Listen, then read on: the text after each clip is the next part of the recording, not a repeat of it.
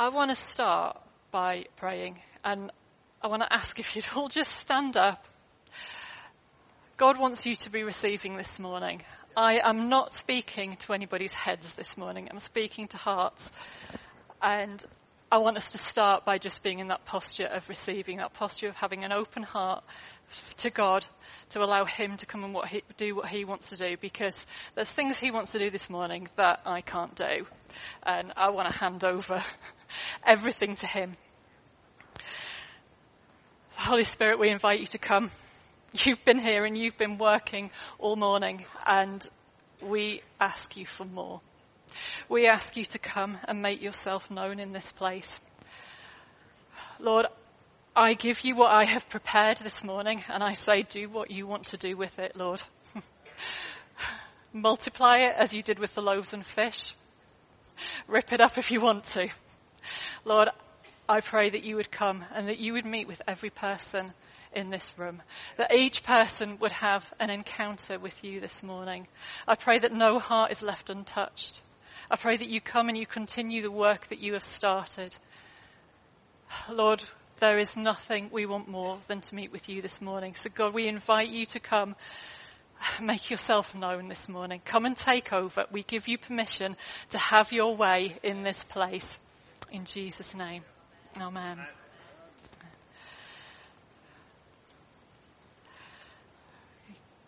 Do I need to? Oh, there we go. It's going. I've got slides. I've never done slides before. I've even got a clicky thing, so it could all go wrong.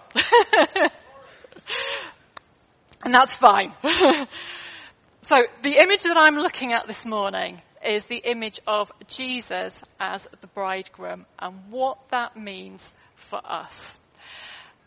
Now, marriage is a relationship that involves a depth of intimacy, an exposure of one person to another. And this is what we're going to be looking at with God this morning. His heart for us to know him and to be fully known by him. And I want to start with a description of Jesus, because as we talk about intimacy, I've heard people diminish it to talking about Jesus as a boyfriend, or you almost kind of talking it down so that Jesus becomes our equal. And that is not what we are talking about this morning. So I want to read this description from Colossians, because I want us to see Jesus as he is this morning. So it says, he is the image of the invisible God, the firstborn of all creation.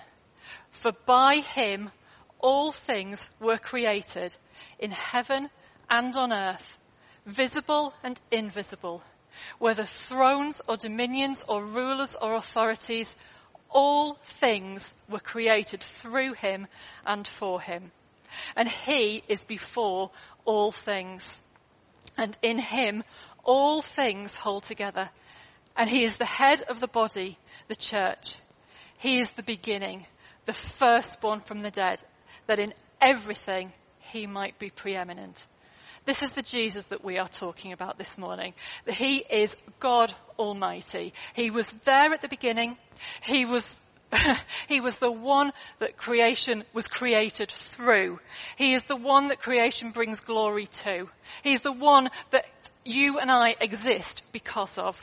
We exist because he loves us. We exist because he had the power to create us. We exist because he has the power to hold us together. And he is above everything. Every idea that man can have, he is higher than that idea. Every earthly ruler, every earthly authority, Jesus is higher. And so today, as we look at this intimate relationship that he wants to have with us, we're going to hold this picture of Jesus, because we need to know that he is God Almighty, and he is a God of love, and he is a God of intimacy, and that we are drawn into a relationship that is beyond anything that we can imagine. We are invited into relationship with this God, with this Jesus. He is the one who wants intimacy with us. He is the one who wants to reveal a love to us that is so fierce, It is beyond any love that we have. If you imagine the person you have loved the most in your life, and then you need to multiply that beyond what you can imagine, because the love of God is so much greater, and he wants us to experience it. So my prayer for us this morning is not that our heads get round it, it's that our hearts know it. So if we go right back to the beginning, before the fall, we see the relationship that God wanted to have with Adam and Eve. And there's a simple phrase in the Bible. It says that Adam and Eve walked with God in the cool of the day. And that's a very simple sentence, but it actually tells us a lot. The phrase, the cool of the day, comes from the Hebrew word ruach, which means breath or wind, and it refers to the presence of God, to the Holy Spirit. And so this simple sentence isn't talking about the time of day. It's not talking about the weather. It's not talking about a little stroll. It's talking about the fact that Adam and Eve did everything in the presence of God. There was no barrier between them and God. They saw the natural as we do, but they saw the spiritual to the same extent. God was not hidden from them. They saw God. God saw them. They were exposed before God. We know in the beginning, Adam and Eve were naked. God saw more than their bodies. God saw the entirety of them. And that is the relationship that God always desired to have with us. But that relationship was broken when Adam and Eve wanted their independence, when they wanted to be like God, when they wanted his glory for themselves. That relationship was broken. Now, it can be easy for us to think, if only they hadn't done that, then everything would be fine. But you know what? Every single one of us, had we been in that position, had we been tempted by that fruit from that tree, every single one of us would have taken it. Because there's only one person that's walked this earth who wouldn't, and that's Jesus. He is the only one who is without sin. And when Jesus came, he came and he demonstrated that relationship with God again. There was no barrier between Jesus and God. Jesus walked in the power of the Spirit. He was full of the Spirit. He did what he saw his Father doing. He knew exactly what God was doing. He knew exactly what God wanted him to do. He walked in this communion with God. He received that love daily. The number of times in the Bible it says that Jesus went off to a desolate place and prayed. And we don't know what he prayed because he wanted that time on his own with God. He loved being with the Father.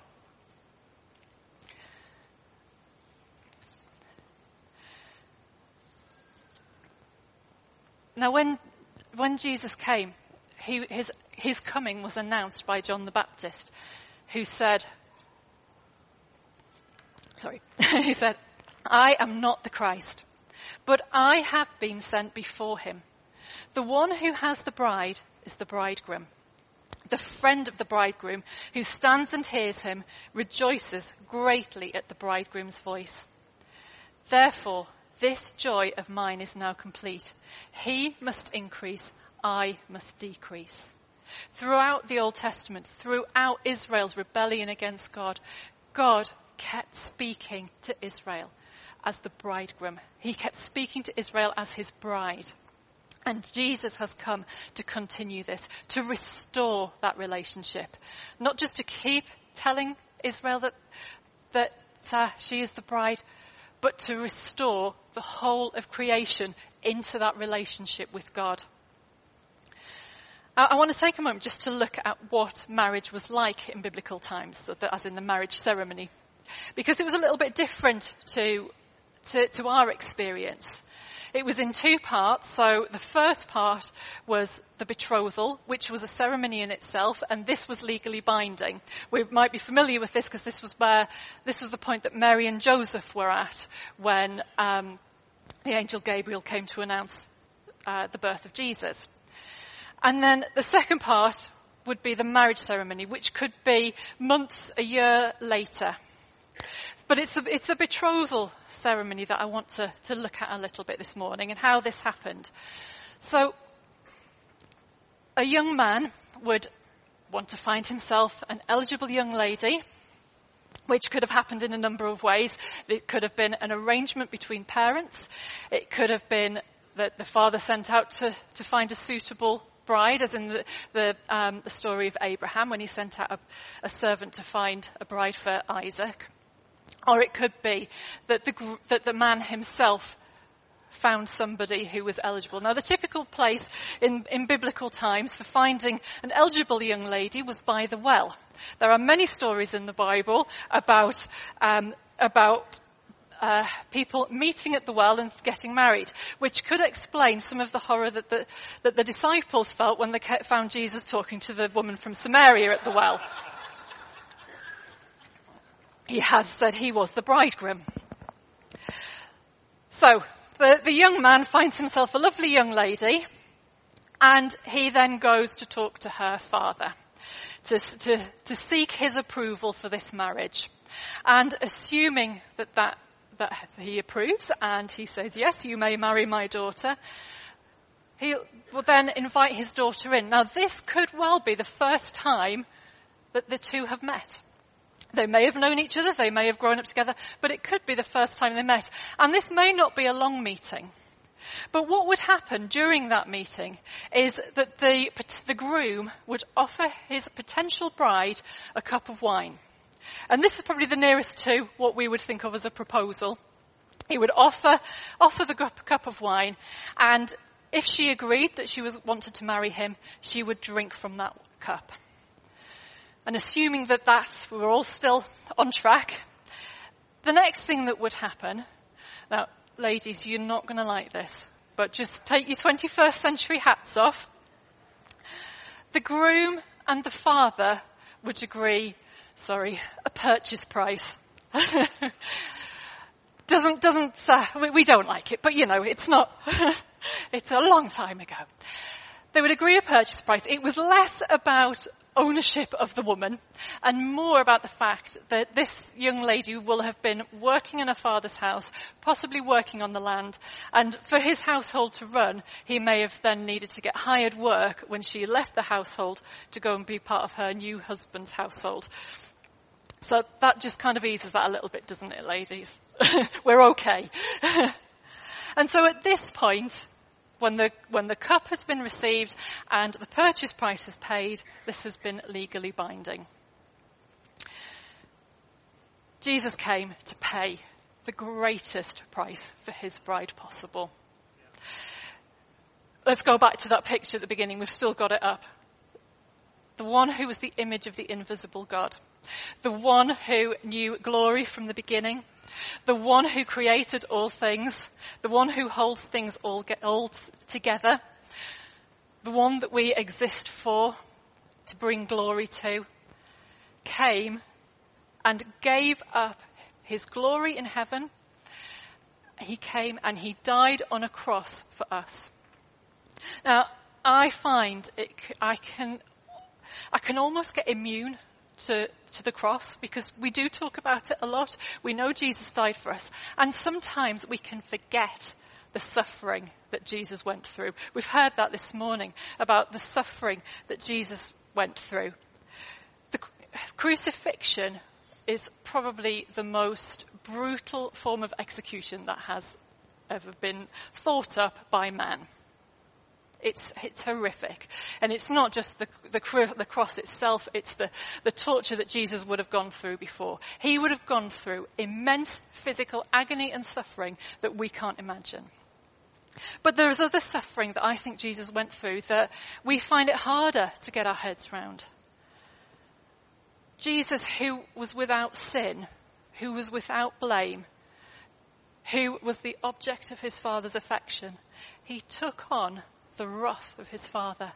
He took on that separation. He said, "My God, why have you forsaken me?" Jesus became separated from the one that he loved for us. But also, Jesus was a holy God. He was glorious. And he became sin. He became our sin. Every sin that we have ever committed, every sin that the world has ever committed, Jesus took it on and he became that. The very thing that he despised, the very thing that could not stand in his presence, he became that for us. So there is a level of suffering, a cost to Jesus that we can't imagine. You may have never received Jesus in your life. You may be sitting here thinking, who is he? What is all this true? But I can tell you, Jesus is standing before you this morning. He is looking into your eyes and he is holding out a cup. He is holding out a cup of wine to you and saying, I did this for you. I did this out of the depth of my love for you. Will you drink of this cup? Will you receive me into your life? Will you receive my forgiveness? Will you allow me to wash away everything that you have ever done wrong? Will you allow me to take away all of your guilt, all of your shame? Will you allow me to restore you? Will you allow me to be Lord of your life? Will you allow me to come in? And that is a choice we all need to make. Some of us have made that decision. But if you have never made that, I want you to see Jesus before you. The choice is yours. So here we have a bridegroom who is, his love is beyond extravagant. And some of you this morning, you might struggle with this picture of the bridegroom. You might have had a negative experience of marriage. Sometimes, as humans, we get it wrong, we can hurt each other. But Jesus is the bridegroom who will never fall out of love with you. He is the bridegroom who will always have your best interests at heart. He will never put you down in front of other people. He will never be unfaithful to you. He will never control you. He will never criticize you. He will always lift you up. And he has made a commitment to you, if you accept it, for the rest of eternity. In human marriage, we make a commitment for life. With Jesus, it is a commitment forever, that nothing can change. Now, when I was first chatting about the fact that I was going to be doing this sermon about the bridegroom, I won't mention any names, but I had somebody who said to me, can you do it in a way that the men get it? So men, are you still with me? Are you awake? I haven't lost you. I'm going to read a description in a moment of the bride.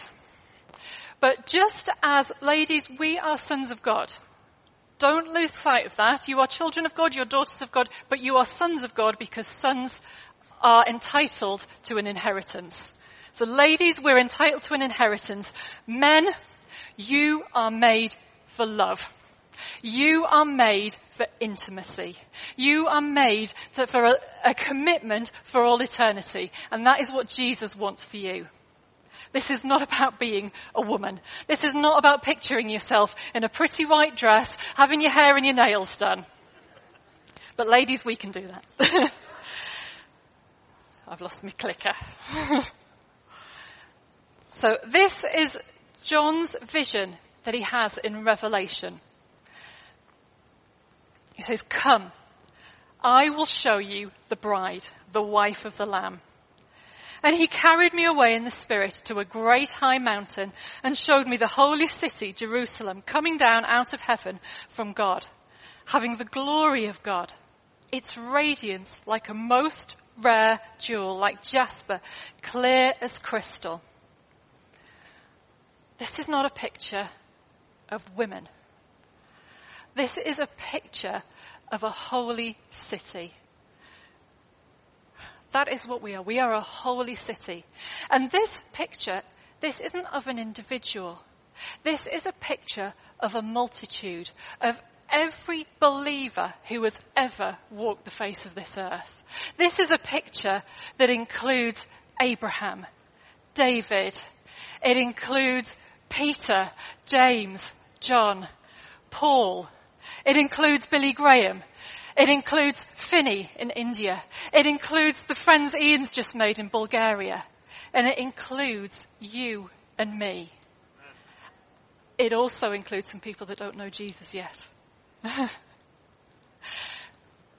It's wonderful just to picture that diversity that will come together when the bride is ready for Jesus and he returns.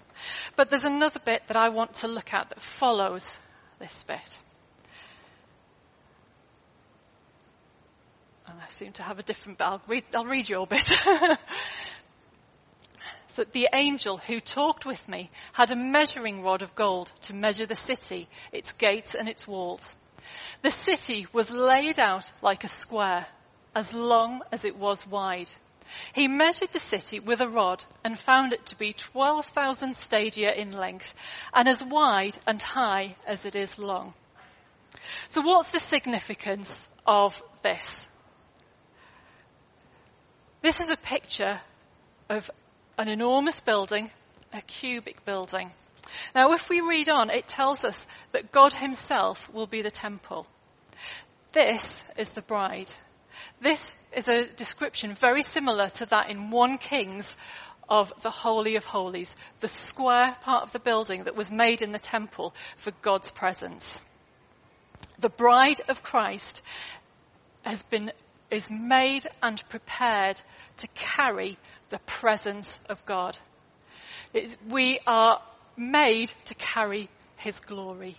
We are made to carry his love. We are made to carry his power. Now this is a picture of when Jesus returns. But Paul says, do you not know that you are a temple of the Holy Spirit? We're not waiting till Jesus comes again for us to know the intimacy of God. We were created for that now. And it is by the Holy Spirit filling us that we grow into that intimacy. So I just want to spend a moment looking at how we can grow in intimacy. When I first started my walk with God, I was in a church that didn't really talk about being filled with the Spirit. We didn't talk about baptism in the Spirit. I didn't even know it was a thing. And my faith was a very head knowledgey one. It was all to do with thinking, to do with understanding concepts. And then when I got to be about 17, there was a move of God that came out of Toronto, came across to the UK, and was really impacted a church up in Sunderland. So a group of us from our church started going up there. And my memory of that time is spending a lot of time on my back, on the floor, absolutely drenched in God's love. God's love became a reality. It stopped being something that I could talk about, and it started being something that I just hungered for, something that I could be filled with. And that changed my walk with God. That stirred a passion in me. That stirred me in so many ways that even today I'm still living in the fruit of those times. So if you want to grow in intimacy with Jesus, the first step is to receive that cup, to receive him into your life. Intimacy with Jesus is the way to the Father. Often I'll hear people talking and they want to talk about praying to God, maybe even reading their Bibles, but they want to bypass Jesus to get there. It's not popular to say this, but Jesus is the only way to the Father. We cannot be in relationship with God, we cannot be filled with the Holy Spirit if we do not accept Jesus as the Son of God, as our Lord and Saviour. Do not try to bypass him. Now, it is possible that we can spend our time praying and reading our Bible and never experiencing intimacy. And we know that because Jesus pulled the Pharisees up on it. They knew their Bibles, they knew the scriptures inside out. They only had the Old Testament, but they knew it inside out. but they didn't recognize Jesus when he came. So what can we do? What can we put into place in our lives that help us to grow in intimacy? The first thing we need to do is we need time. We need to give time to God. We need to give time to the Holy Spirit. Any relationship we know needs time. People in a marriage, you need time with each other, don't you? It's the same with God. You cannot grow without spending time with him. And I want to throw out a real encouragement to you this morning. If you're struggling to find time for God in your life, ask him what needs to change. Ackland just brought out that real encouragement for us to ask God what we need to lay down. One of the biggest things that we have is the things that take up our time. If you are too busy for God, you are doing something that he hasn't asked you to do. He might say something as simple as put your phone in the cupboard, or he might say something more dramatic. We need to surrender our time to God, because without time with him, we'll never grow in that intimacy. When you do spend time with God, don't come with an agenda. Come and ask him what he wants to do. What does he want to say to you in that time? What does he want you to read in the Bible? What does he want you to pray about? Allow him to speak into that before we come with our agendas. Yes, there might be a book in the Bible that we're wanting to work through, and that's great. Yes, there might be things that we know we need to pray into. But ask him first what he wants to do, because he may have something fresh and new that he wants to speak to you that day. And when you do pick up your Bibles and read it, don't just try and fill your head with what's in there. Talk to him about it. Ask him about it. Pray it into your life. Expect him to speak to you. Jesus wants to talk to you. Jesus has lots of things to say to you. I have a book that as soon as I sit down and spend time with Jesus, I write down what he's going to say to me that day, what he is saying to me that day. Expect him to talk to you. Because I've got to the point now, if I don't pick up that book, I'll have that sense of the Spirit saying, where's your book? He'll pick me up and he'll tell me. Expect him to speak to us. Worship him. Get your eyes off yourself. I need to get my eyes off me. And I need to get my eyes onto Jesus. I need to see how glorious he is. Because I need to see that he is greater than anything this world has to offer. I can sacrifice my time for him because he is greater. He is worth more than anything else that can take up my time. And I need to see that. He is above all things. He is preeminent in all things. And I need to see that. And be real with him. Don't worry about flowery, spiritual, Christianese language. That's not what God speaks. Be real. Tell him it as it is. Tell him what's on your heart. Pour it out to him. Because he knows it anyway. And you can tell God things he knows, because it's not about informing him. It's about building a relationship with him. Pour it out to him.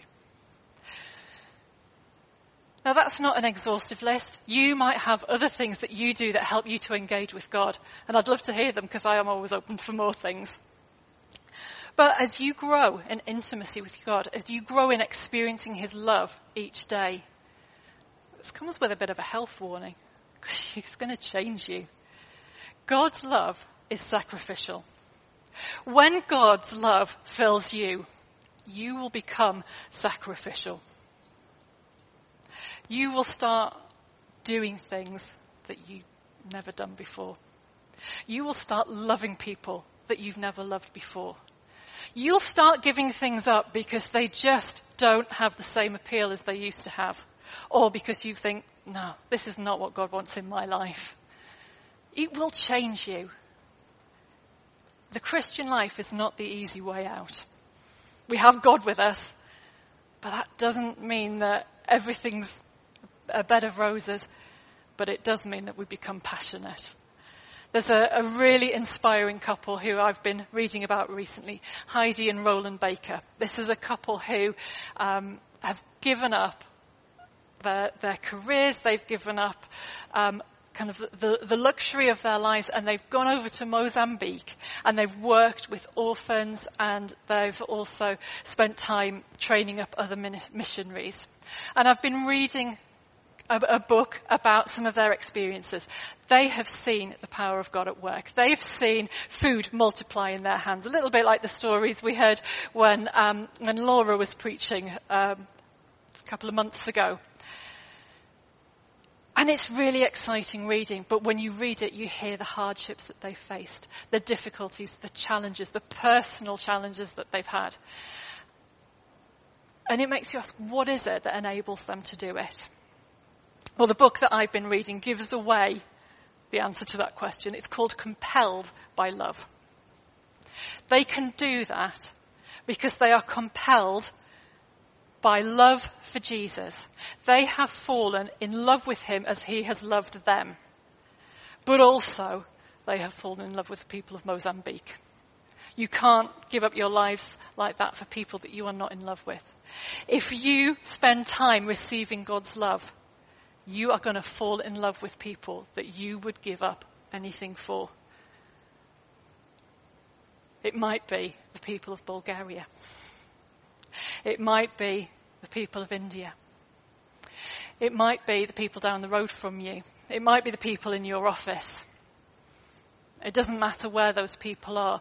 God is calling us to be so full of his love that we pour that love out to others, so that it changes our lives and it changes their lives. Because they could be some of the people in that picture of the bride of Christ, part of that holy city that he wants you to reach for him. You're his plan A. He doesn't have another plan. He uses his church to build his church. The bride of Christ is not yet complete, but there are people out there who God is so passionate about that Jesus died for them. At the beginning of this year, I felt God highlight to me 3 basic prayers that he wants me to keep praying. The first one is, show me who you are. I've started this morning with that, wanting to show you who Jesus is, just how glorious he is. Show me who I am. I need to receive God's love. I need to remember who I am in him.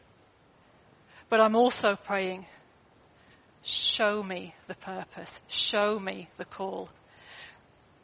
God's heart is to see his kingdom come on this earth. And he wants his church to be so gripped with that vision, with that desire to see his name made known, people fall in love with him, people worshipping him, that all we can do is surrender to that. So I'm going to invite the band to come back up. And I'm just going to ask that we all stand again.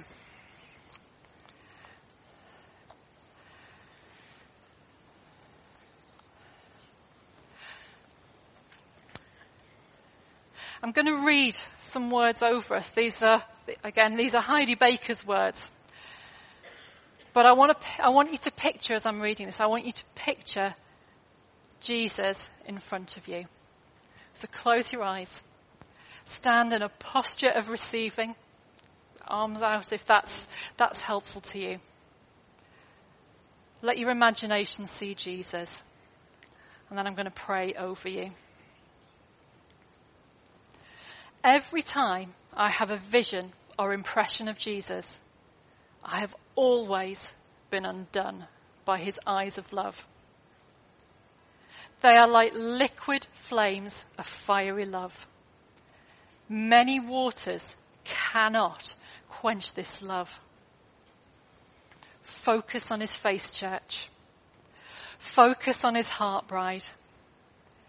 If we have the courage to lock gazes with him, he can purify our hearts.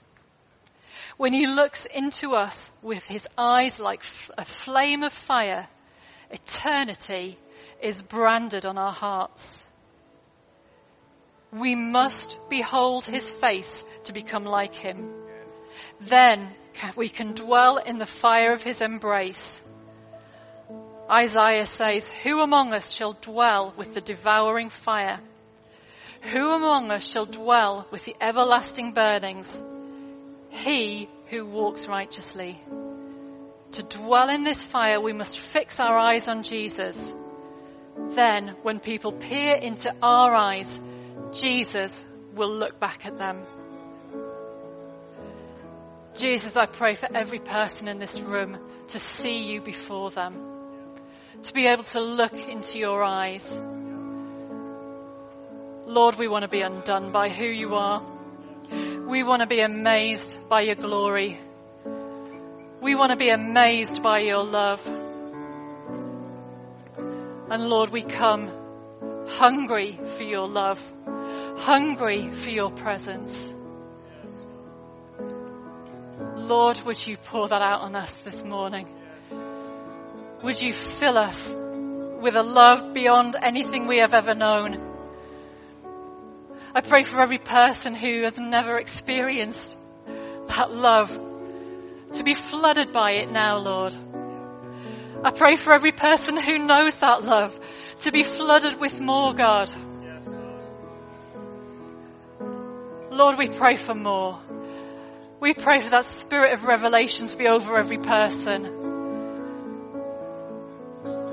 We pray that every barrier to your love falls. We pray that every fear of your love falls away. Lord, I pray that you take us beyond our heads and into our hearts. Let your love come like that consuming fire. Fill each person. Change each person. That as we gaze into the eyes of others, they would see your eyes. They would see your love.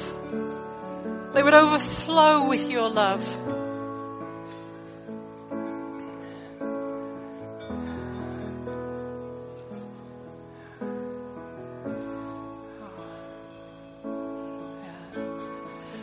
We're going to go into a time of ministry. So if people on the ministry team would come out. If you have had that picture of Jesus before you, offering you that cup and saying to you this morning, will you accept me?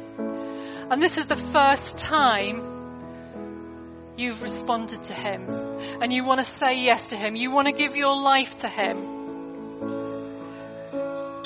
The ministry team would love to pray with you through that and to have a chat with you about what that means. If you have been listening to me and thinking, I don't know what it's like to experience the Holy Spirit filling me, to experience God's love powerfully, Jesus wants to fill you this morning. Jesus wants to have that encounter with you.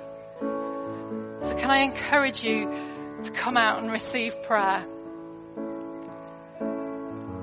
Or if it just feels like such a long time since you've received that, don't hold back. Jesus isn't holding back.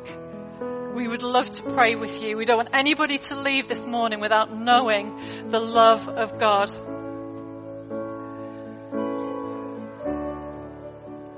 So as the band go back into some worship, stay in that place of receiving and come out if you would like some prayer.